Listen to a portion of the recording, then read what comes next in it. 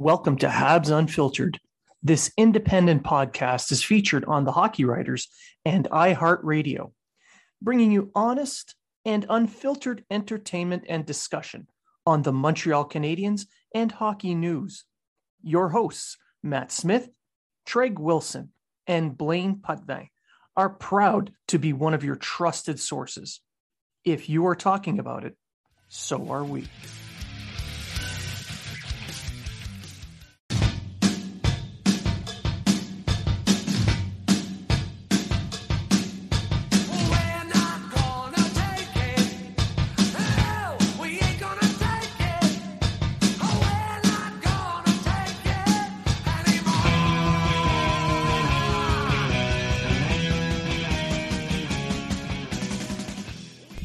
Welcome to Habs Unfiltered Sit Rep, a weekly show where our hosts, Blaine, Matt, and Treg, will go over the Montreal Canadiens news, notes, and rumors, and provide you an unfiltered take.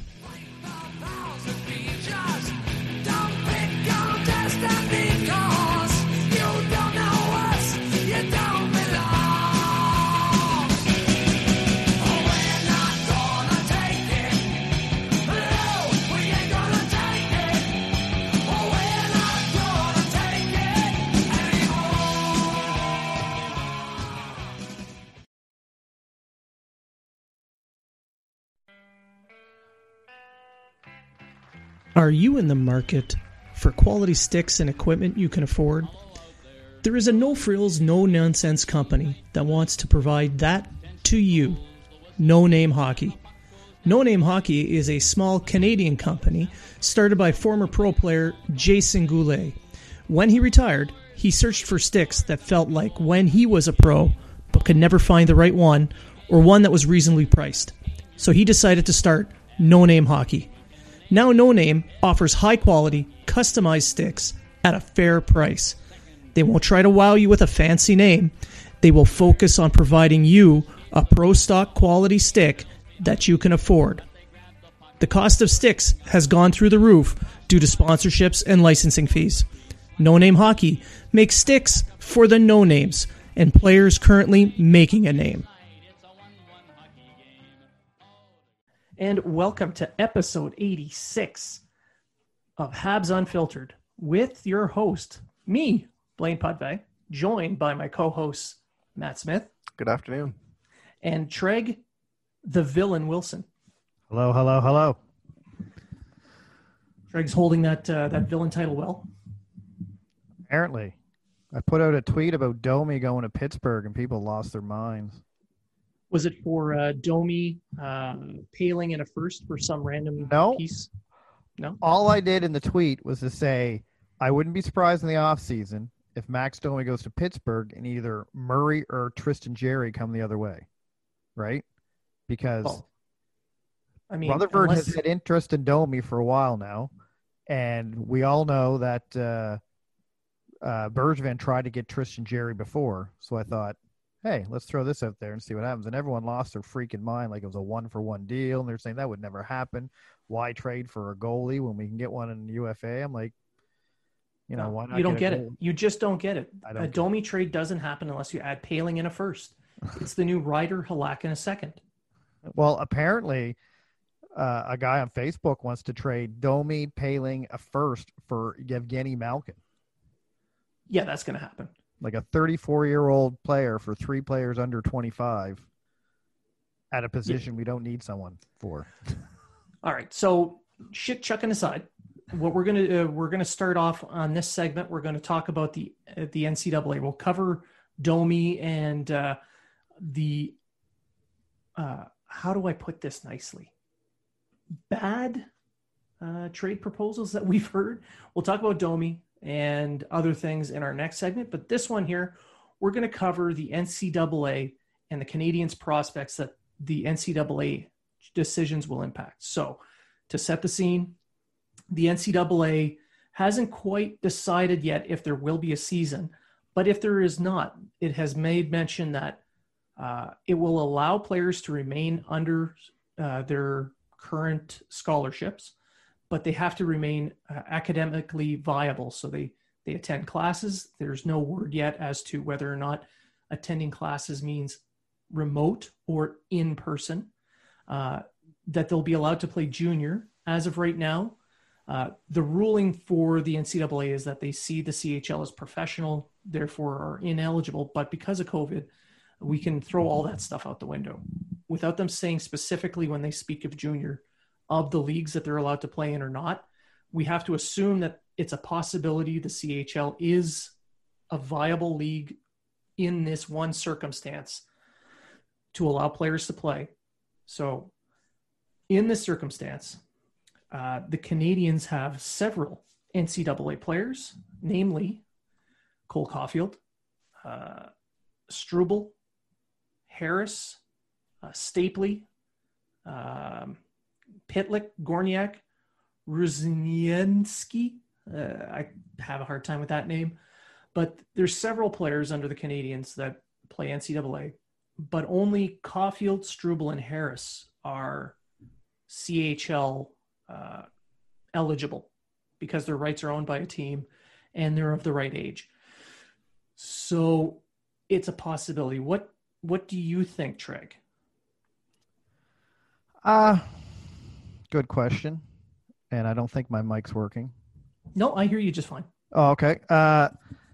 I think the players, if they want an NHL career or whatever, they're going to have to play somewhere if there's no NCAA. It's just not feasible. Although I don't know how their academic thing's going to work, where if, like, for instance, I believe Caulfield's with Sault Ste. Marie, Strubel's in the Q, I believe. I'm not sure off the top of my head what team. He's with the Armada. The Armada, yeah. So how that's going to work where, you know, one's in Wisconsin, you know, he's in Wisconsin, he's going to be playing in Ontario. Like, how is that going to work for them? Like, I guess they'd have to do their classes online or whatever. Or since we all know Caulfield would have played with Montreal this year, if they would have let him, he can just sign with the team and then play either Laval or OHL. I'd prefer the OHL, but I don't see the NCAA having a season. They've already canceled football, which is their biggest and hugest moneymaker for the universities. So I don't see hockey or any of these other, not to belittle hockey or anything, but I mean, let's in the United States, hockey is not a major university sport. I just don't see it happening. So I would prefer to see these guys play in the CHL or wherever they're affiliated to, and go from there. I mean, I believe the season starts in December, so it'll give them time to make up their mind or do whatever it is they're going to do. Well, here's the thing with that assumption that the season starts in December. The OHL and the WHL would both begin in December. That they have that stipulation. However, in the Q, the training camps have already opened. They've had their 35-man rosters for training camp. I think it's 35, possibly 30, where the players are already in location, and each division is going to play as in its own little conference. So it's your only interdivisional play, and that season's going to be starting in October, as per normal. But under the CHL, can they do that? Yes, they're all three different leagues. When they start and how many games they play is up to each league. It's what happens for the Memorial Cup. Now, right. Matt, you had some word on that. So before you tell us about what you learned, well, yeah, start off with what you learned with the Memorial Cup, and then give us your thoughts on the whole, what the hell's going on with the NCAA. Okay, well, so the OHL is going to be the ones that are going to, pre-COVID, they're the ones that were going to be the hosts, and the host cities were either going to be the Oshawa Generals or the Sault Ste. Marie Greyhounds. So this works out perfectly for Cole Caulfield, whose rights are owned by Sault Ste. Marie. So he's got his ticket right then and there. As soon as the year starts, he's going to be playing in the Memorial Cup, which would be incredible for him and for his development. For the NCAA, I believe it would be perfect for all three of these players to be able to hit the CHL if they're allowed, and I think it'd be incredible for their development. If they can play in this league without having to sign a contract, I think that'd be a bonus for the Canadians. I think it'd be a bonus for the players. As I said, Caulfield will be playing in Sault Ste. Marie. Jordan Harris, who is kind of a forgotten puck-moving defenseman that the Canadians have, played for Northeastern, put up 21 points last year. Played for the U.S. at the World Juniors. He'll be going to Val d'Or, who was, a middle of the pack team last year. And then you've got Jaden Struble, who's a guy that, with his injuries, his season was affected. He still put up 10 points in 21 games. But he's a shutdown guy. He's the Greek god, as Bergevin said. Like he was the standout at the combine. And I think it'd be massive for him to be able to go to the Armada, which is a team that Joel Bouchard is still associated with. He's the hockey vice president or something like that. He has a title.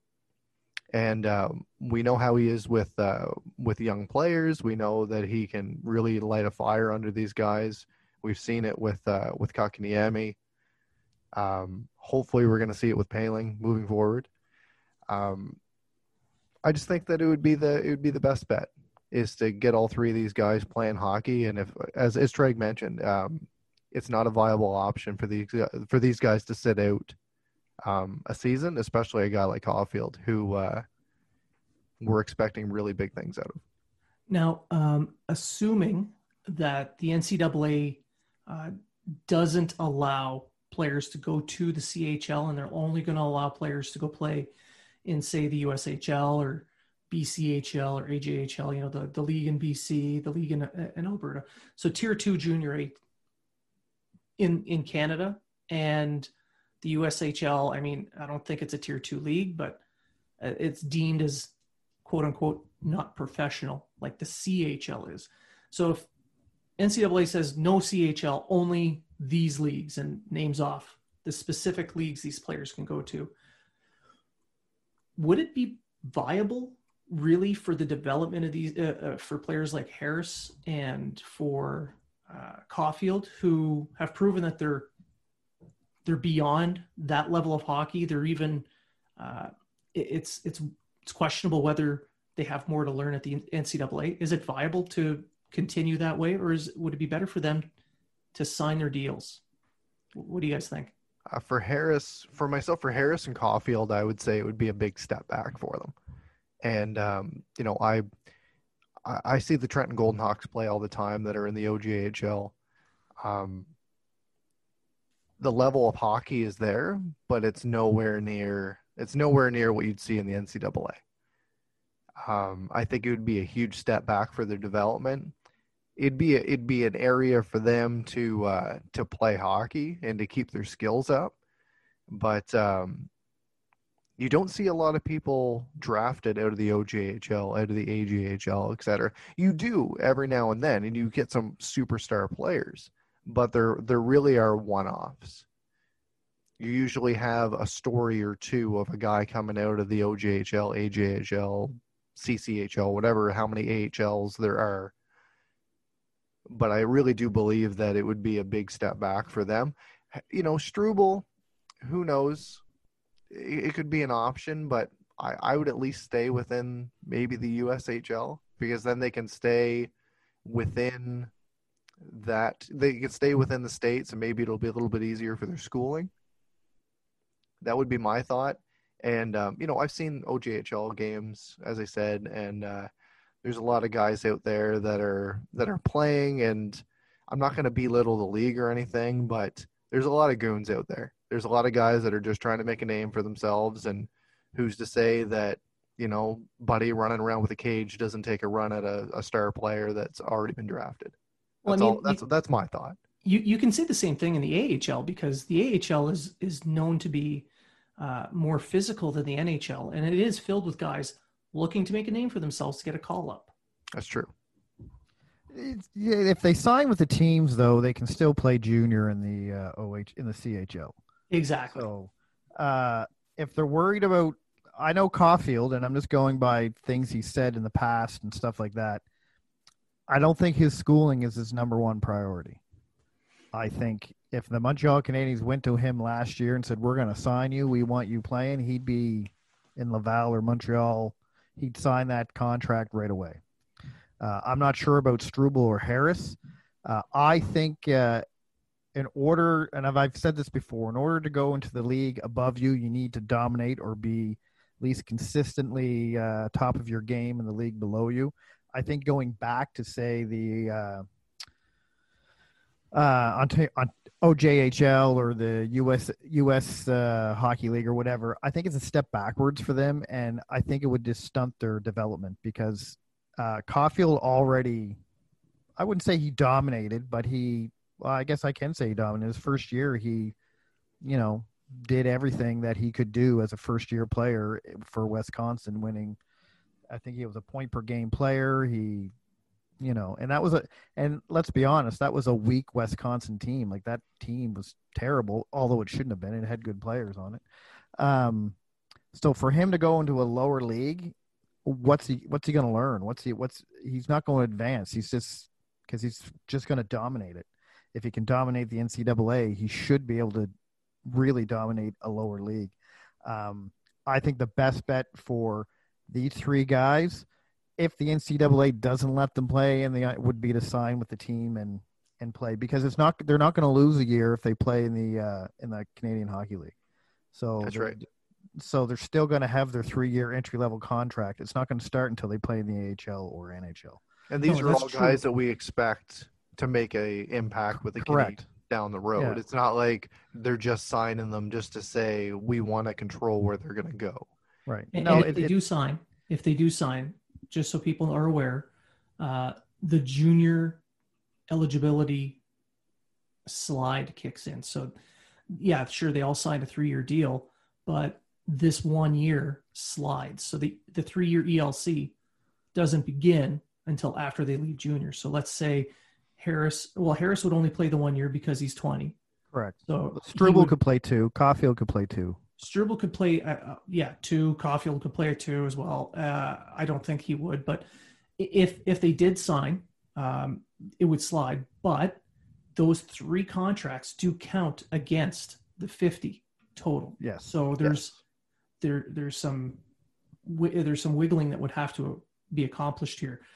That's why I was thinking Caulfield and Harris are really the 2 front runners for anyone to go to the CHL if the CHL is deemed unacceptable by the NCAA. Like Struble, for instance, him going to the USHL, I don't think would hurt his development because they play a little bit more games. It would give him another year or 2 of eligibility in the NCAA where the Canadians can take their time and let him develop properly. It's hard to say with Struble because his injuries really compacted his year, so we're not sure. He did come back. He could come back, but I'm just saying we're not sure how good he could have been at the level he was at. No, but he did come back. He came back from the injury and he was playing well. No, I understand that. I'm just saying his games were condensed, so you don't have a full season of what he can do is all I'm trying to say. So for him moving to the USHL, it's not a big loss, considering the fact that he came up from high school hockey to go straight to the NCAA. As of right now, Montreal has 4 roster spots in the 50, as of right now. Now, it's guys like Stapley that I worry about because Stapley's already 21 years old. He's not going to be where the hell can he play? He can't really play in any of those leagues, right? So it would hurt him, guys like him. So if there's a plan to keep him, to develop him, maybe they sign him to an AHL deal. And when you're looking at the AHL, I mean, the Laval roster is starting to get super full. He'd be a guy they'd have to loan out to the ECHL. Yeah, sure. And they don't have an ECHL team yet. There's talk of one in Trois-Rivières, but as of right now, there is no affiliation with the Montreal Canadiens with any ECHL team. Well, he doesn't necessarily have to go, but somebody would have to go.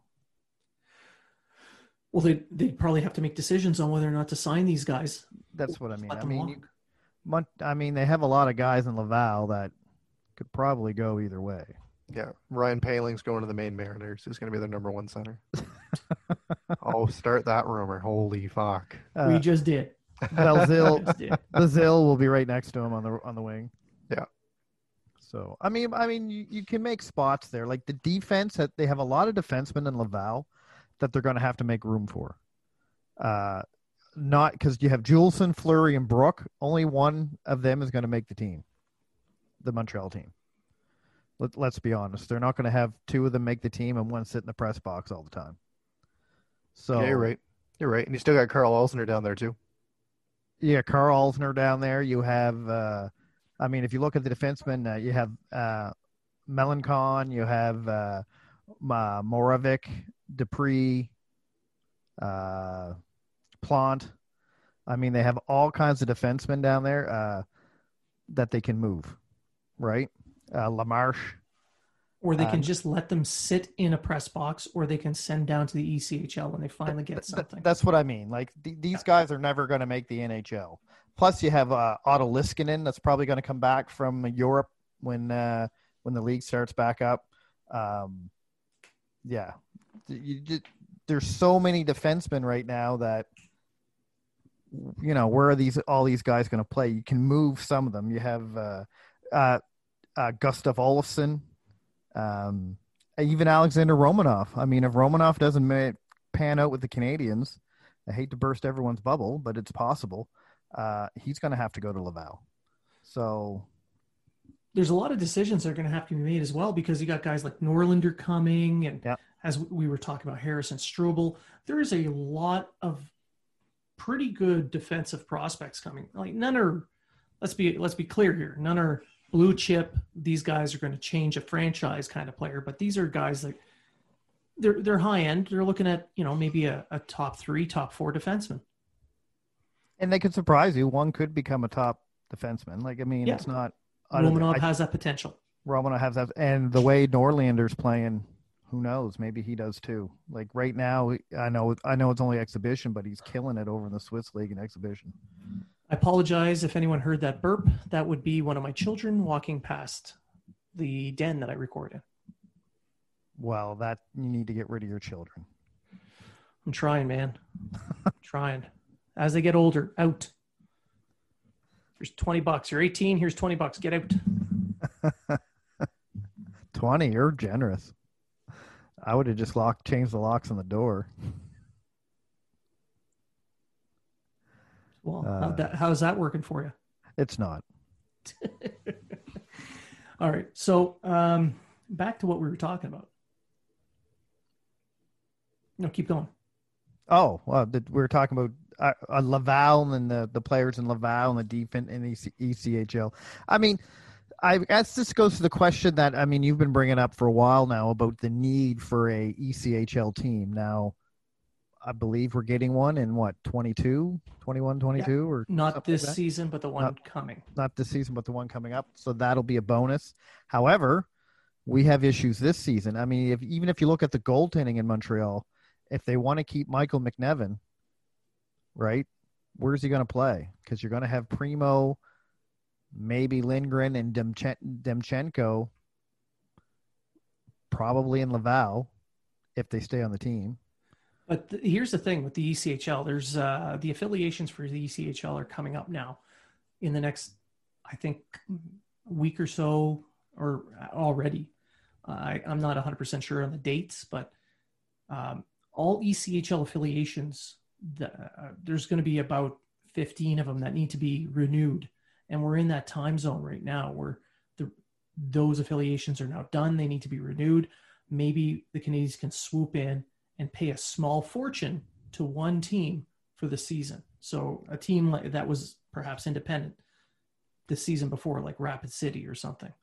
I don't see that happening, just for the simple fact that they've gone this long without one, and they seem pretty happy with the way they're doing it. And now that they're getting one next season, I just don't see them paying the money to do it. Possibly.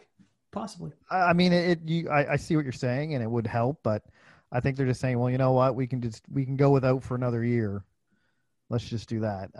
I personally don't think Michael McNevin's coming back. He's an RFA. I don't think he's coming back, but I think they're going to let him walk. Yeah. And then you'll see Demchenko and Primo and the Laval. I think Lindgren's probably seen his last days as a Montreal Canadian. Of course, he'd have to be traded or something. But Well, when I mean, we when can't really Bergevin blame talked, You can't blame Lindgren for any of the losses, even though his numbers were crap in those losses. It's not his fault. well, you got to think when Bergevin had his presser, he talked about the need for a quality backup. Yeah. So there's a kick to the ass of Lindgren right there. well, yeah, I mean, Lindgren played 6 games and won what? One him and Keith Kincaid played 12 games. I think they won 2 Yeah. in total. I mean, that's terrible. Yeah, I mean, Charlie Lindgren's a terrible goalie anyway. And we've brought this up, and it's a fact that when Price is rested and he can take a little bit of a break, he's a tremendous goaltender. We saw it in the playoffs. And he needs a goalie. He needs a 1B goalie. He needs a goalie who can play 25 to 35 games. Yeah. Well, I mean, he doesn't need one. I shouldn't say that. I mean, he doesn't really need one. If they had the team in front of him, he wouldn't need one. But why would you take your number one goalie playing 60, 65 games a season when you don't have to? Well, he kind of does need one. He's at the age now that, yes, he's still able to give great quality and wonderful performances, but he's at the age where it takes longer to recover, and doing that on a consistent basis, night after night, is just not possible anymore. You want him to provide great quality. You need to give him rest so you can manage his minutes through the year, so that for that one long run for a playoff run, he can play every other night. You manage him in his recovery on the off days in between where he doesn't practice, and he stretches out whatever you need to do. The bumps and bruises, take care of them. But you want him to manage his time leading up to that playoff. So play him 50 games. Give the rest to, I don't know, goalie X. Sign a free agent. There's a ton of them on the market for this coming season. And there's a ton that can play as a starter, let alone you got Corey Crawford, Anderson, Grice, Kaboden. The list goes on and on and on. My only fear is that Bergevin doesn't want to put too much more money on his goaltending, because he has already $10 million on Price, and that he doesn't want to be spending anywhere from $13 to $15 million on his goaltending, which kind of makes sense. But hey, you're the one that signed Price to a $10 million contract, so I honestly don't think he gives a crap one way or the other if he's putting another $4 million into a goalie. I think what he does give a shit about is he's got X number of cap dollars left. He wants to keep a cushion so that he can make trades at a deadline, whatever that would look like. So say about $2 million, $2.5 million under the cap. He wants to make sure he has enough money to add elsewhere as well. So I think that is really the sticking point, not necessarily I don't want to spend more than X dollars on a goalie. I think he wants to spend up to $2.5 million under the cap, but he wants to address 2 to 3 areas. Well, look at right now with some of the teams that are producing and the goaltenders that they have. You look at Rask and Halak, you get a 1A, 1B. You've got the Islanders with Grice until he becomes a Montreal Canadian next year with Varlamov. You've got Jordan Bennington until he plays in the playoffs, and Jake Allen. And then you've got, I know it's a deal that was made throughout the year, but you've got Leonard and you've got Fleury, unless a DeBoer sword goes through him. Right? So you see some of these teams that are playing well in the playoffs. They've got a 1A, 1B. It's something that the Canadians can definitely look into, but they do have a young guy in Caden Primo who a lot of people see as Price's successor. Yeah, but the thing with Caden Primo, and this is the thing about getting a quality 1B backup goaltender, is Primo should not be with the Montreal Canadiens as the backup next season. No, he shouldn't. I believe he's 2 years out. Correct. So you want at least a 1B goalie that's going to sign a 2 to 3 year contract at the max. Yes, and you've also got to think we've got the Seattle expansion draft coming up too. Correct. So you got to protect. You don't want to sign an Anton Khudobin to a 3-year deal, and then you can't keep him, or you can't protect him in the expansion, and then you lose him for nothing. You got to think he's an aging goaltender, though. He is an aging goaltender, but that's right? It's not like you're bringing in a guy that's like 25 years old. Yeah, but then if, say, next season he goes to Seattle, then you're back into this, right back to where you were beforehand the year before. Now you don't have a backup. Maybe on his off year, Keith Kincaid's going to become a superstar. They're going to bring him back. I honestly think that we're over analyzing that whole backup thing. Who gives a flying rat's ass if Seattle decides, I'm going to steal Montreal's backup? Who cares? That's true. They have somebody there as a back. They have someone there that's going to be ready, or they're going to bring in another guy for another year if they deem that Primo's not ready. And that's the point I wanted to make. I'm not necessarily shitting on Treg for that, because it's a valid point. You could lose him, but I don't think it's really something to be concerned about, because you look at the free agent market for goaltenders this year.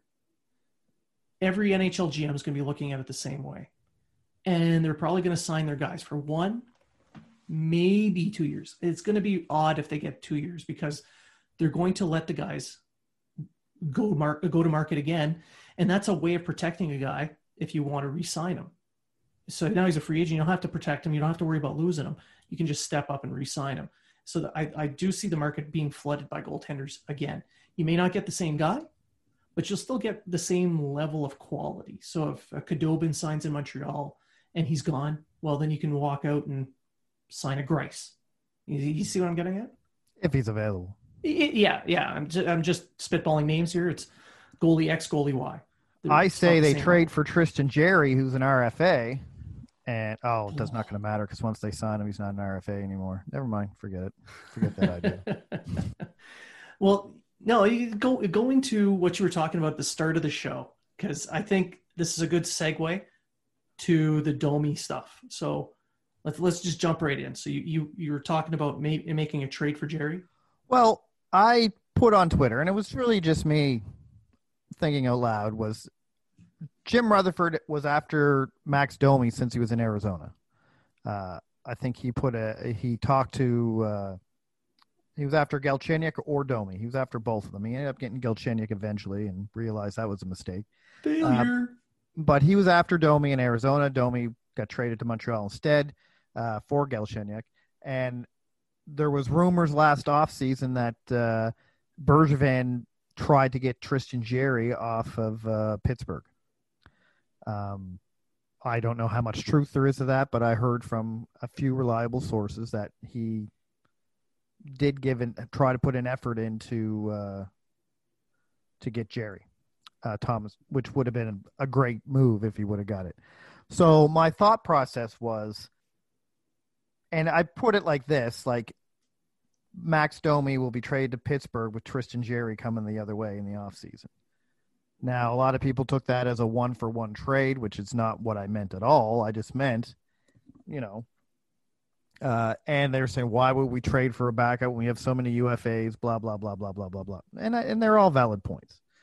My point was Montreal needs a winger. They need a backup goaltender. Some would argue they need a top-line left-handed defenseman. I don't think that's a huge priority now. I think it will help the team, but I don't think it's what they need right now. And I just figured a Domi trade to Pittsburgh with Jarry, maybe a winger coming the other way, a few things thrown in here and there. And, I just think it would be a good move. Is Domi going to get traded? I have no idea, right? I'm going to go to the side of I don't think he is going to get traded. I think he's going to re-sign. It's just what's he going to re-sign to? Now, everyone else is going to bring up, well, they say he's a center.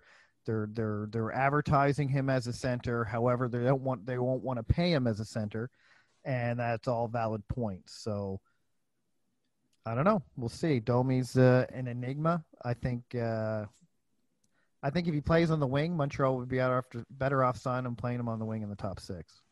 And I agree. I agree that he should be a winger. And if anyone's surprised that the Canadiens management is playing both sides of this fence of winger versus center, why? Why are you surprised? Of course, they're touting him on one side as a center and on another as a winger. They want to raise his trade value, but they want to lower his signing value at the same time. So they're kind of playing both sides. So that's neither here nor there. What does concern me a little bit is, what does Domi think he is? Because Domi, if he sees himself as a center and he does not want to give up his position as a center and move to the wing, then that's where a decision has to be made to move him, because you've got Suzuki, Kotkaniemi, and Danault. All three are ahead of him on the list. Evans on a fourth line, perfect. So Domi needs to play in a top 6 somewhere, top 9 somewhere with a really deep team, like, for instance, Pittsburgh. And you were mentioning some kind of a package deal. Yeah, sure, I can go with maybe the defense isn't the main goal for a return. So why not go for a big winger? So maybe if we're still talking Pittsburgh, a Nick Bjugstad. I know he's listed as a center, but he also plays right wing. 6'6", about 225. Excellent along the boards, excellent on the cycle, excellent net crash, net front presence, which is all things the Canadiens need. And he did it as a top 6 with Florida and top 9 with Pittsburgh. So he could step right in and play a top 6 role with the Canadiens the way things are right now. He can keep up, and he can provide that size that have been missing. Yeah, they probably end up getting something else because of Bjugstad's contract. Maybe, I don't know, would they give up that young prospect Poulin on the wing? If the Canadiens added something else with Domi to kind of even things out. So you get 2 big-bodied wingers, a left wing and right wing, in return for Domi and, I don't know, a pick. I don't know, say a second, just cause. Maybe a third, I don't care. But Poulin and Bjugstad, what do you think, Matt? Do you think that would be a better way to go if Domi's moved? Personally, I'd stay away from Bjugstad. He's very injury prone. True. But it's that idea of trading it for a big winger. They've got to address an area of need if they move him. That's for sure. Maybe Greenway from Minnesota. Domi brings a lot to the table. He's He does. He's a good guy in the room. He's a great guy to have on the team. We talked to Eric Engels last week, and he had nothing but good things to say about him and how the guys love him and how he just eats, sleeps, and breathes hockey. Not to mention the skill level and absolutely. The toughness as well. And this is a guy, and a lot of people shit on Domi this year. Like, this is a guy that's a season removed from a 72-point season. And he didn't have consistent wingers. He didn't have consistent anything that season. And was it a one-off? Who knows? This year, he was still on pace to break 50 points, which is really not bad for – that's really not terrible numbers. So, like, a lot of guys shit on him, and they shit on him during the playoffs. But you got to look at it this way: he made the decision to join the team during COVID, where he's a high risk. He was put in a position, and a lot of people say, "Oh, well, they threw him on the 4th line because they're going to trade him or whatever else." In my opinion, he was put on the 4th line because the other lines were already developed, and they didn't want to screw with that chemistry.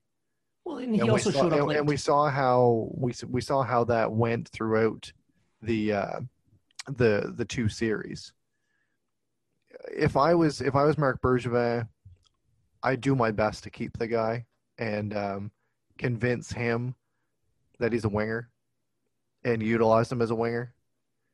If not, you've got to move him to fill an area of need, and that would be size on the wing. And if that's the case, personally, I'd be looking at Detroit and maybe try to do an RFA swing type deal and go after a guy like Mantha. Okay.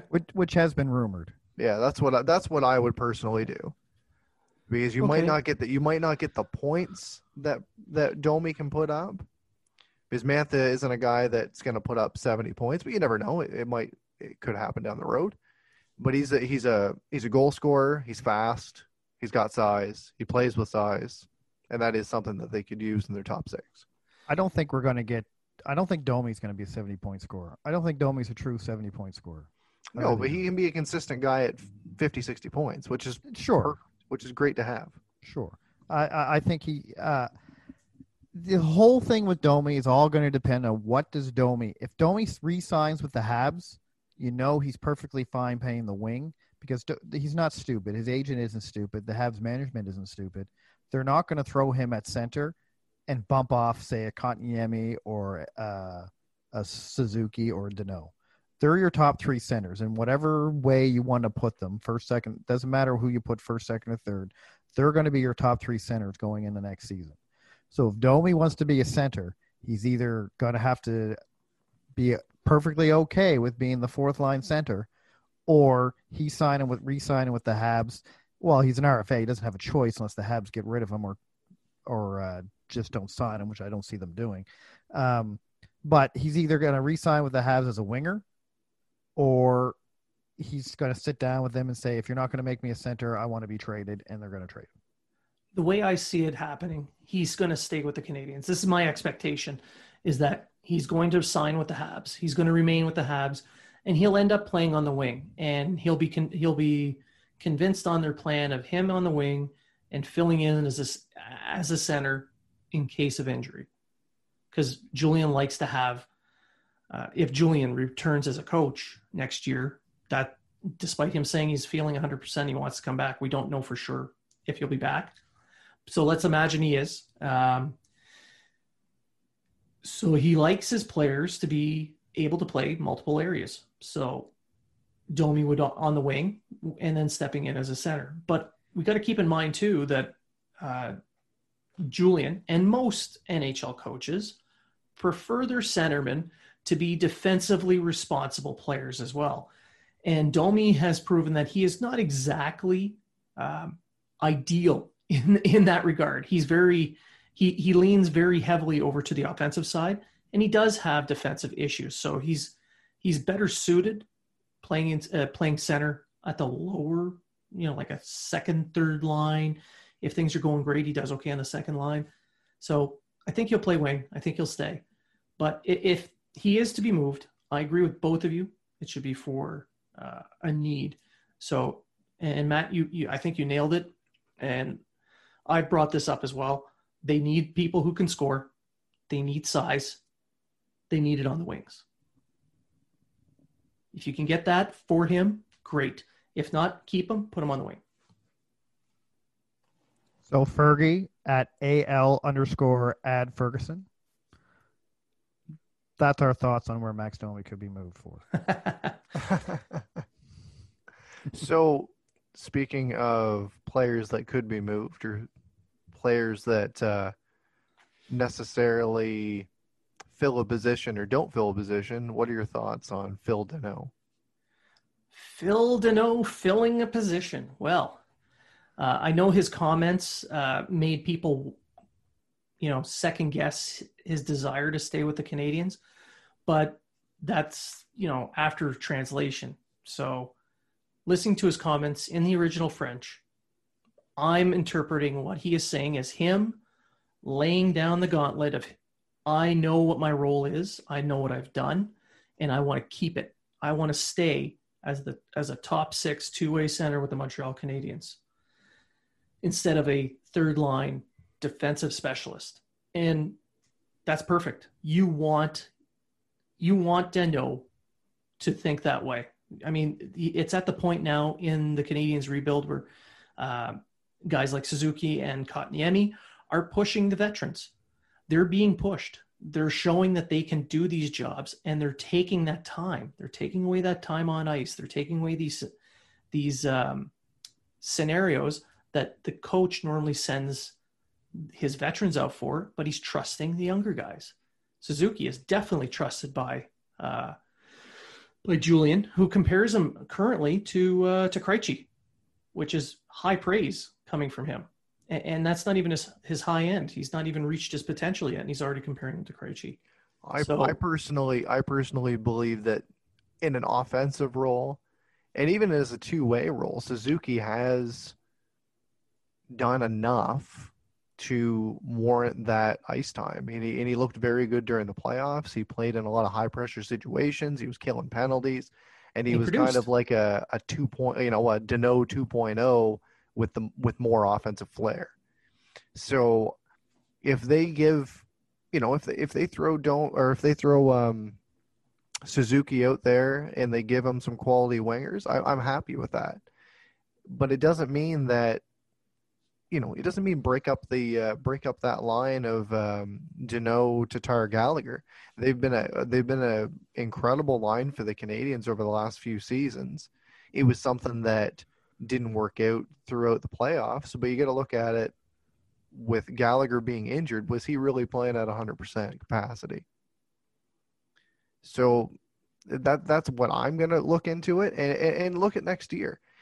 Are we going to get the Kotkaniemi that showed up during the playoffs? Or are we going to get the Kotkaniemi that showed up at the start of the year and that's why I think they keep points all year? That's why I think absolutely. They keep and if I was Marc Bergevin, if I was even the coaching staff, and I am available if you guys need me, I'm just throwing it out there. I just don't do little funny sound bits on here. I am available. What I would do personally, I keep Kotkaniemi as the third line. And then you'd have a 1A, 1B line with Suzuki and whoever the hell he's got on his wings. Hopefully a winger with size. We'll see what happens there. And then you can keep that Danault line together and have a 1A, 1B, and then you get, a third line with Kotkaniemi at center with whoever, whether it be Armia or Lehkonen, et cetera, mix and match however you want. But you're going to get a guy that's going to get maybe a little bit more favorable matchups, and he can work on his game a little bit more, work on his face-offs, et cetera, et cetera. I don't think Danault, a lot of people, as you said, took it out of context. I don't think Danault was a guy that's you're just going to throw in a third-line position. Like, this is a guy that, he's getting Selke votes. That's not a third-line guy. No. Well, Carbono won the Selke, and he was a third-line guy. Well, that was a while back. You know what I mean? Like, new NHL, you're looking at a guy in a top six role. You're looking at an O'Reilly. You're looking at a Patrice Bergeron. You're looking. I know what you're saying. You know what I mean? And this is a guy that's going to play 18 minutes plus. He's going to play against the top lines. He's going to piss off the top lines. And he's someone that's going to give you 50, 60 points a year. Well, here's my kind of argument to all this about him being on the first, second, or third line. If he's going to be playing against the top line, it doesn't matter what line he's on, because that line's going to be out when the top line's out. And if that top line's out 18 to 20 minutes a game, then his line's going to be out 18 to 20 minutes a game. So whether it's classed as the third line, the second line, or the first line doesn't really matter. It's the role. He's definitely going to be given the role of defensive specialist. Shut down. And you know what? He's earned that role. I don't think Danault's sitting here saying, I don't want to be a defensive center. I think he's sitting there saying, I can be a productive two-way center that's not only going to get you points and help you score goals, but also be a shutdown defenseman. And I personally have no issue with having three centers that all want to be the first-line center. It's going to be good internal competition. I mean, when was the last time you talked about Montreal having too many centers that could be a potential first or second line center? Never. This year. right? Now. So I don't have an issue with this. And this goes into the Domi thing. There's no room for Domi to be a center. There's none. Zero, zip, zilch. Right? Who's to know with for an agent as I want to make like a sword going through him if this doesn't work out. I don't know. It's not Alan Walsh. I know that. All right. But let's imagine for a moment that it is Alan Walsh and he does the sword thing. And Bergevin says, you know what? The hell with this. I have Domi who wants to stay as a center. I'm going to sign him. I'll have my two young guys and I'll trade Danault. So Alex at Vintage Habs asked what Danault's trade value on the market would be. What do you think, Trey? He had a very inconsistent second half of the season. And he's at best a 50 to 55 point guy. You put his defensive special. I think you could get a top prospect or maybe a third line winger. He's not you're not going to get a number one draft pick for him, or first round draft pick, I should say. And I don't think you're going to get a elite prospect, but I think you can get a high prospect and a big bodied winger for him. I mean, who knows? Bergevin can get literally anyone for broken hockey sticks. And I'm not just trying to blow smoke up Bergevin's ass, but when it comes to trading, he usually comes out on top. So, yeah, it's hard to say what they can get from him. I mean, Plekanec got what?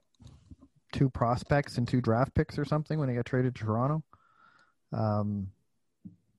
It's tough to say with Danault because it all depends on the team you're trading him to and what they're really looking for, and how do people see him? Do they see him as a top line center? Because let's be honest, he's only been the top line center on Montreal because we had no other center.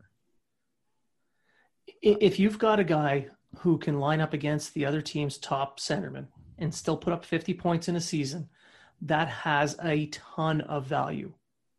More so to the Canadiens roster, who desperately need a defensive centerman who can put up 40 to 50 points a year. I just think if Montreal is going to trade him, they're going to ask for more than maybe what he's worth because they're going to need that back to give up a Danault. Does that make sense to anyone? Did that come out right? Yeah, it makes sense. It makes sense. Yeah. And if that's the deal, they can throw in a prospect. They've got probably every pick in the draft coming up in the next couple of years. Yeah. So they can package that to fill the need that they want. I don't see Danault being traded. I don't know. Danault Paling in a first. For Malkin. McJesus. Trade him for McJesus. Cirelli was there. That might work. Yeah. Look at the market right now. If Kasperi Kapanen gets you a middle first round pick, Danault's out. I would give up a hell of a lot more for Danault if that's the market. Yeah, but you can't base the market on what something Kyle Dubas does. Oh, I understand. Because every time Toronto makes a deal, but that was a terrible deal by Rutherford. That was absolutely terrible. Was. Absolutely, it was terrible for Toronto too. Think about it; they gave up a guy who can score 20 goals for a pick when they need depth scoring. They didn't have a first pick though. No, who cares? I think they a dynasty well right now? Trade. Toronto's trying to win right now. What? Toronto's trying to win right now. So why are you trading players for prospects unless you're using that cap space for something, which he probably is going to do. But I think he's going to flip. I think he's going to, if he's smart, he's going to flip the draft pick. Maybe. That's what he's going to do. Well, we'll see. Because nonetheless, I think it was a good move by Dubas. I think it was a terrible move. Dubas got rid of cap space and got a first pick that he didn't have. To me, that's a win for Pittsburgh. Dubas. Pittsburgh made a great move. They needed wingers and depth up front, and they had a pick. Who gives a shit if they don't have a pick this year? Their window to win is now. Well, their window to win is pretty much closing now. Well, it might have closed. It really is closing, and they've had 2 first-round picks since 2014 or something, and Kapanen was one of them. Yeah. I think giving up a first-round pick for a third liner is, to me, I see your points, Blaine, but to me, I think that's a bad move. They could have got a 20-goal scorer for less than that. You're all in. You're all in. Get what you think you need now. But I don't think Pittsburgh's all in. I think Pittsburgh's on the way out. No, they're all in on trying to win. I guess. Whether or not they do is a whole other story. But Rutherford's making his attempt now. I think they'll that's probably end bad. up getting fired. I think that's bad management. That's bad assessment by the manager. Maybe. My personal opinion. Maybe. I don't know. But you got Crosby and Malkin, so as long as they're on the team, you have to try. Yeah, you have a point. It's just Crosby and Malkin are on the wrong side of 34. Yeah.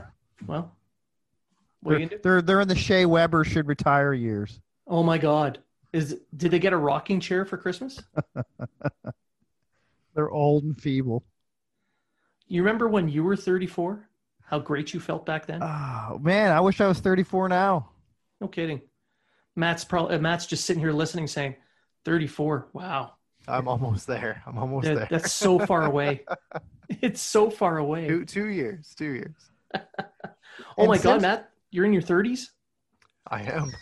Wow. How old's your beard? Your beard's only 17, right? Something like that, yeah. So just to answer a few of these questions that we have on this tweet I put out. Yeah, there's a couple. I like Janet Crosscheck's question. That one was really good. I like that one. Pacioretty fatigue. I don't have any. Me neither. No, I think the trade worked out really well for both teams. Like, look how good Suzuki's looked. Tatar was a stud throughout the season. He didn't really show up as much for the playoffs, but the Canadians, I think, ended up with what they wanted. Pacioretty doesn't show up for the playoffs either. Well, he showed up and slashed the shit out of DeBrincat. Well, Pacioretty's put up some points in this playoff so far, and he put up more than 30 goals this year. Vegas got exactly what they wanted. They got and so did Montreal. Yeah, they got a scoring winger. Absolutely, and you got to look at it this way. We brought up the Seattle draft briefly. They're not affected by the draft. Vegas, no. Yeah, Vegas isn't affected. So Vegas was given a contending team on a platter. Absolutely, and they can continue to keep this core together without having to lose anybody. So you've got guys like Tuch, you've got Pacioretty, William Karlsson, you've got Marchessault and Smith, who were somehow packaged together by the Panthers. I don't know how the fuck they managed that, but they did. So Vegas can definitely thank them for that. You got Shea Theodore, et cetera, et cetera, et cetera. You got Cody Glass coming up. No Suzuki. Suzuki. Oh wait, they don't have an excuse. Right, but you've got multiple great players that play for this. You got Mark Stone, and they're not going to lose any of these players, but they're still allowed to make deals and everything. So, like as you said, like Vegas was handed a good team, and I think Seattle's going to take a chapter out of their book, and I think that Seattle's going to contend. I don't think they're going to do the whole Vegas thing. That depends. The reason they're not is because I believe the draft has changed a little bit since the Vegas one, because some teams complain. Completely the same. Then why can't Seattle do the exact same thing that Vegas did? They very well could. Is the way it's set up, they're set up to almost compete right off the beginning, unless they draft terribly or unless they pick from teams terribly, because most teams have, or a lot of teams have no choice but to leave someone good not protected. They almost have. That's true, and this is going to be something obviously we'll get into in a future show when we get closer to this. But you're right. They don't want to see a team win 20 games. If a city and an owner or owners are putting that much money into a franchise, they want it to succeed, and they want to market the shit out of it right away. And we saw with the unveil of the logo and the jersey and everything, like a lot of people tuned into that, and they made a logo that is very catchy, and it can be catchy to new fans. It can be catchy to fans that are already out there. Not to mention the color scheme. Just so you know, Matt, the Hockey Writers is looking for a writer for the Krakens. Just throwing it out there too. Oh, we'll see. We'll see what happens there. We'll see what happens. I remember when I used to write. Basically, what the NHL doesn't want is the expansion drafts of the '90s, where absolutely, where San Jose and Ottawa and all these teams took forever to become a relative team. Ottawa's still waiting for a while. I don't think Ottawa even won 20 games a season, and that was for years on end. I felt so bad for Peter Sidorkiewicz. But anyway, they don't want that. And I understand that. However, I don't like the fact that you get an expansion team that pretty much becomes a contender right away. I don't like that either. The one thing that I don't like is that exemption from the Seattle draft. Yeah. I'm not a big fan of that, especially with how good they did, and how good they're doing. It's almost like seeing if they can win the Stanley Cup and get the top pick in the draft. It's almost kind of the same scenario. Let the world burn. Do it. No, but I mean, you're not going to pay. These owners are paying upwards of $1.5 billion for the team, an arena, naming, all this stuff that they have to do. They're going to be out about $1 billion and a half dollars before a puck is even dropped. Of course, they're going to want a decent hockey team. But there's a difference between a decent hockey team and a contending hockey team. Mind you, I realize that. George McPhee did a great job making his team because it wasn't all just from the draft. It wasn't all just from the expansion draft. No, there was a lot of trades leading up in the expansion draft, and he took advantage of. Yeah. Now, Seattle may not be able to do that, but this flat cap kind of gives them that opportunity to do similar to what McPhee did. So we don't know. We don't know. I'm going to move on to another question. What's the other question? And this one's from a Bruins fan who thinks Torrey Krug's staying in Boston.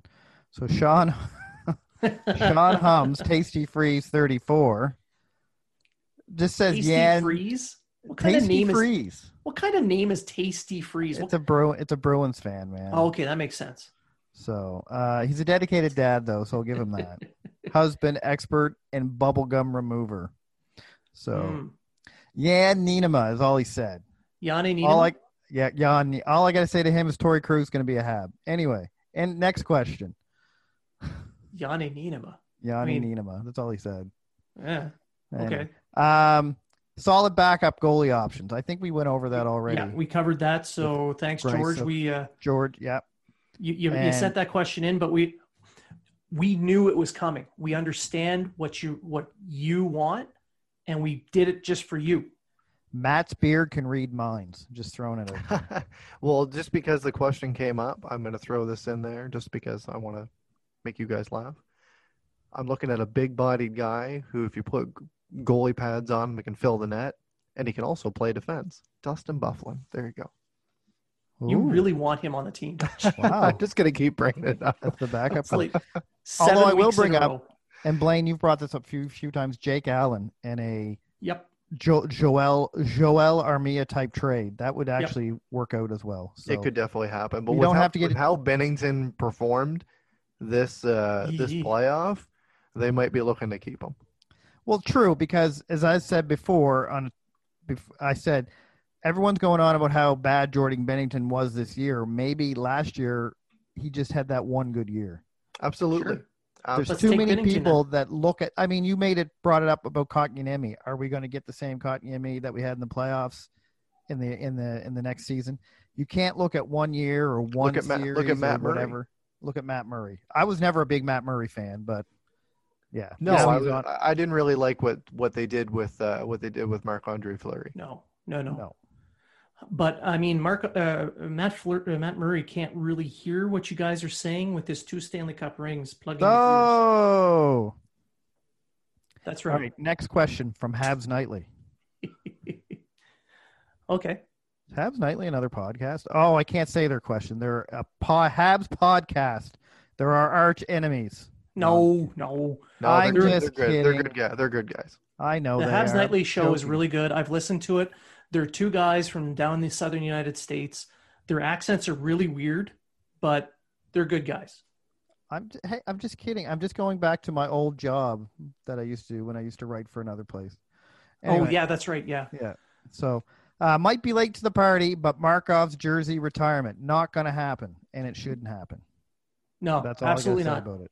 I as good as Markov was for the Canadians in a very bad time, I don't think he's quite at the jersey retirement. The Ring of Honor? Yes. Sure. Jersey retirement? No. I don't think any Hab. Maybe Carey Price. Maybe. Any Hab that's played since Patrick Waugh, I think, which is the last retired jersey. I don't think anyone that's played since him has the numbers or has the play to have their jersey retired. Maybe Matt Naslund? No, maybe. no. But even him, I don't think he wasn't there long enough. He only 6 played like years, 10 seasons. 6-7 years. Yeah. So, no. What do you think, Matt? I can see them adding to the Ring of Honor. There's a few players that if they're not already there, that should be added. I look at. I'm not sure if Koivu's there already, but I No, would I add don't him. think he is. I don't I'd think add. he is, but he should be. I'd add him to the Ring of Honor. I'd add Yeah. Markov to the Ring of Honor, and I might even look at someone like Plekanec, adding him to the Ring of Honor. He did really Yes. good things while he was there. Well, if you're adding And- Panic, you got to add Matt Naslin. And if they want to put like kind of like what they did with Beliveau and like make a seat for him for David Desharnais, I would sit in that seat. David Dayer. I would, I would send Plekanec's turtleneck to the Hall of Fame. I think the turtleneck is Hall of Fame worthy. Oh, absolutely. Absolutely. If you're adding David Desharnais a seat, I think Ed Ronan should get a seat. He won a Stanley Cup. Does David Desharnais get a? No, he doesn't get a seat. Double D is going to get himself maybe a booster seat at best. Double D made Pacioretty what he is today. It's true. Do you know what? And you know we're kind of making fun of Desharnais here. We are. Yeah. You know what he did for a guy coming out of the ECHL to jump up and to put up 60 points in a year, etc. with the Canadians. When they got Eric Cole and that those guys were together, like that was a good line On a shitty team. on a shitty team. And that's when we had size on the wings. Montreal never ever had a shitty team. I don't know what you guys are talking about. When I was writing, the last time I wrote about the need for an ECHL franchise for the Canadians, by the way, on the Hockey Writers, check it out. I used Desharnais as the example. So if they do end up getting Trois-Rivières, you have a Quebec-based ECHL franchise. You need to fill the roster with locals, undrafted talent coming out of the queue, sign a few of them, let them play in the ECHL. And maybe out of 100, one might be able to make his way up to the NHL and become that rags to riches story that Desharnais was, because Desharnais was never even drafted. He was signed to an ECHL contract. He killed it. He crushed it in Cincinnati with a 100-point season, worked his way up and made it to the NHL. So we can mock his size all we want, but the guy became a 60-point NHL center. Here's my question though. If he was on any other club but Montreal, would he make it to the NHL? Yeah, I think Yeah, he he could have would've. made the NHL with a couple He of would clubs. have, yeah. Yeah. So this is just my question. I don't think he would have gotten the role he was given with Montreal. I think he would have been a fourth line center if he made it to the NHL, but maybe a third liner. maybe Yeah. third. But not a first liner. No. Not a chance. But Montreal hasn't had a first liner since when? I don't know. My daughter Fools. literally just gave me the finger. I don't know what to do here, guys. Anyway, we haven't really had a first line center, and you could argue that Koivu wasn't even really a first line center. He wasn't. He was more of a second line center. Yeah, we haven't really had a first line center since Danfus. Dom Foose. Nick Suzuki. Well, Yeah. okay, we have the potential now to have maybe two first line centers because Danault's not a first line center. But then again, you have to look at what is a first line center. Is a first line center a 70, 80 point guy that can play 200 feet? Or is a first line center your Connor McDavid, Sidney Crosby's?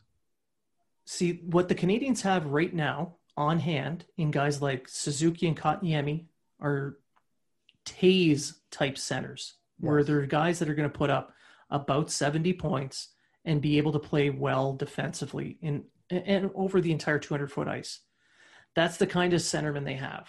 And that's the I kind don't- of center that Claude Julien likes. Yes. And I know our friend Jason Paul. He's if anyone's wondering who he is, at Jason Paul, go check him out on Twitter. He's been he's been tooting Suzuki's horn all year long, calling him a Stevie Yzerman type player, comparing him to Ryan O'Reilly. And he's using analytical stats to prove his point. Exactly. He's not just saying it. He's trying to use the stats to show that this kid can become that. And if he's even a little bit right, Habs have themselves a hell of a centerman there. And I don't see him as a 90-point guy either. Let's just make it clear. I guess it depends on if they get a top 6 top winger. Like it really all depends on who these guys play with. Yeah, sure. It really does. Like, I mean, if you can get a guy like we always argued, oh, how good would Pacioretty be with an actual center? Well, he has an actual center in Vegas, and he's pretty much the same guy. So maybe we don't. I don't know. I just think if you put Suzuki with the right wingers, I mean, he could probably get 90 points, but I think he'll top out around 70, 80. And that's fine for first line center to me. To me, that is the new NHL top line center. But if you look at the Montreal two Canadiens, you got Max Domi, they hit 72 points, and that was the first player that hit 70 points in forever. So if you can throw Suzuki into that and be a 70-point guy, I'd be very happy. If the Canadiens can get Suzuki and Kotkaniemi scoring 70 points each, how is that bad? It's not, because then you're going to have Danault getting 50 points on a third line. So now you have 200 goals from 3 players. Help, basically, because a point is a goal.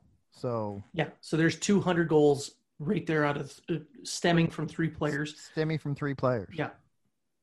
Should be hard to find another 50 to 75 goals in the rest of the lineup. Well, and that's what and right now in the NHL, 300 goals is a good team. Is a good scoring team. Yeah, it's one of the best. Yes. So, and that's what you have to look like. A lot of people go, oh, well, you look at Edmonton, they have 2 centers that get 90 points. Okay, sure. Great. Awesome. Good for them. But they also have nobody else. When you look at the Canadiens' system that they use, they're one of the top 5-on-5 teams. They generate a ton of shots. They create a ton of chances.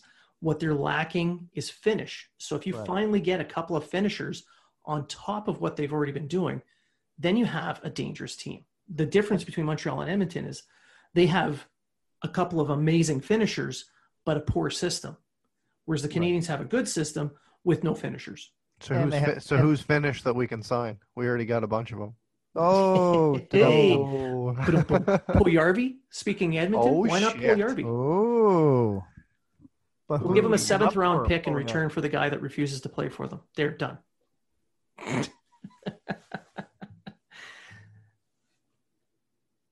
That's for Chris Pudsey, our resident Edmonton fan. Ha. Every show. Every show. Yep, every show. And because he's such a good sport, we will provide you, Chris Pudsey, the prize this week, turtle wax, to give your head the proper shine. That's terrible. He's so bald. And he's a huge Edmonton fan. He is. And all kidding aside, he's actually a reasonable hockey fan. He knows his stuff for the most part. And he's had to put up with you in person for years. So that's right. I sailed with him for like 3 years. My condolences to you. Maybe I had to put up with him. Did you think of that? Yeah, I did think of that, and I'm still saying he put up with you. Yeah, that's kind of true. I asked Tina. She agreed. Yeah, that's true. If anyone's wondering, Tina's my wife. That question was brought up on Twitter. It's not something she would admit to, but yes, it's true. Yes, some woman actually puts up with me on a 24/7 basis. You heard it here, folks. You heard it here first. And soon, Matt's beard will put up with me for 24/7. I'm confused. No, I just wanted to put Matt's beard into it. Oh, okay. For anyone looking, Matt's beard is on Tinder. You can swipe right on his beard. Matt's beard is what's helping us be a top-rated Habs podcast in 4 continents. Ooh. Including Brazil. And Germany, Japan. And Japan. And Sweden. People in Japan are listening to us? Apparently. Why? I don't know. All right. So we've been rambling for a little bit. I think our rambling has indicated we've run out of topics, and now we're just chucking crap at each other. So I I think we end it there. That sounds good to me. I'm trying to finish a story I'm writing that I was supposed to have done like 2 weeks ago. Yeah, that'd be a great idea.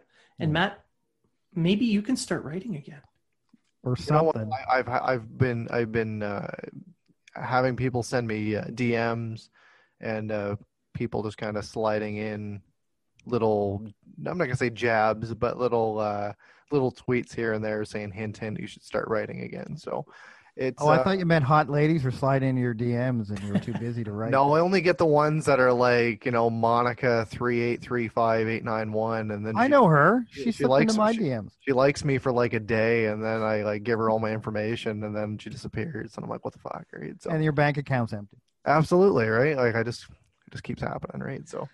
And before we sign off, I know we have not touched on any social issues out there. I just want to make it very, very clear that we all support equality and safety for everyone.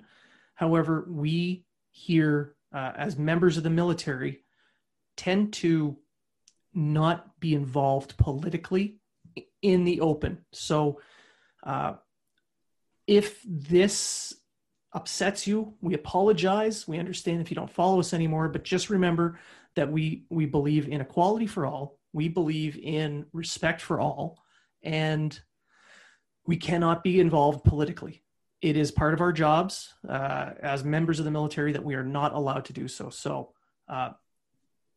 we are not taking sides. We are not going to denigrate anyone, but just remember, we respect you, we care for you, and we want everyone to have the same rights, regardless of where you're born, what you look like, what religion you follow, what orientation you claim to have. It does not matter to us. If you choose not to follow us anymore because of that, we apologize, but we cannot help that. Any thoughts from you two?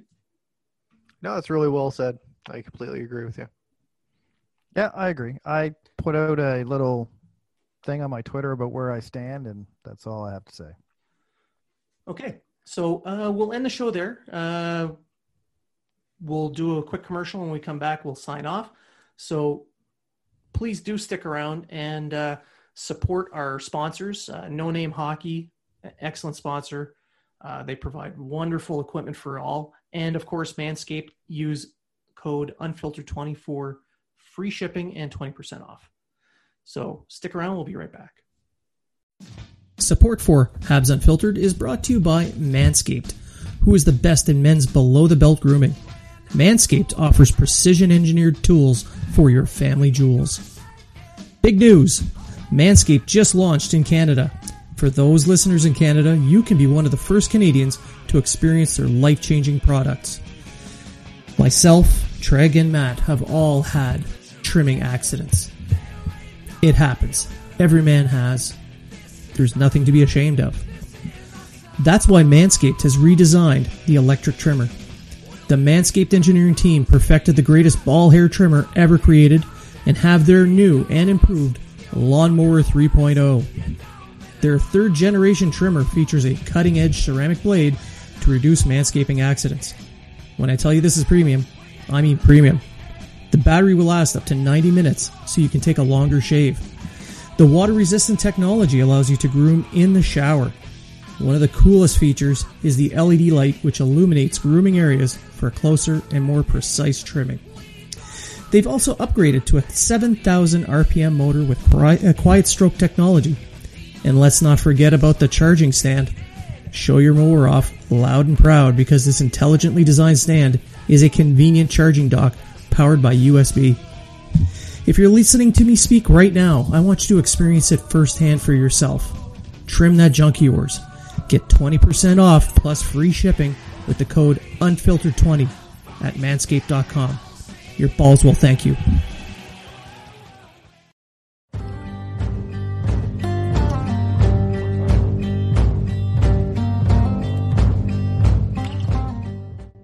And that concludes another episode of Habs Unfiltered. We would like to thank all our listeners, old and new, for joining us. We hope you were informed and entertained. And always remember, If you are talking about it, so are we.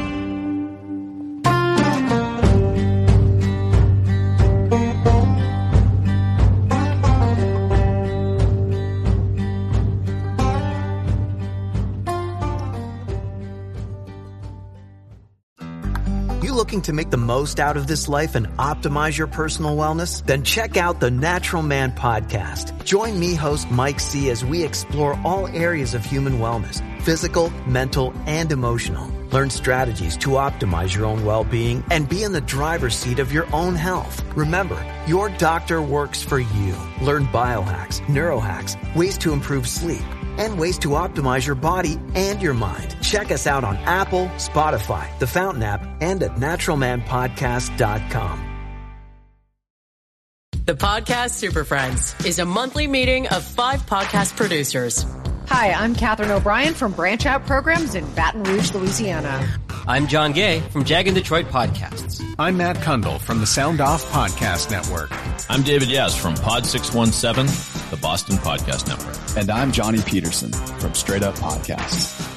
Together, they form the Podcast Super Friends, an alliance of podcast masterminds sharing best practices, insights, and discussions to help make you a better podcaster. Follow or subscribe to the show on Apple Podcasts, Spotify, Google Podcasts, or at soundoff.network.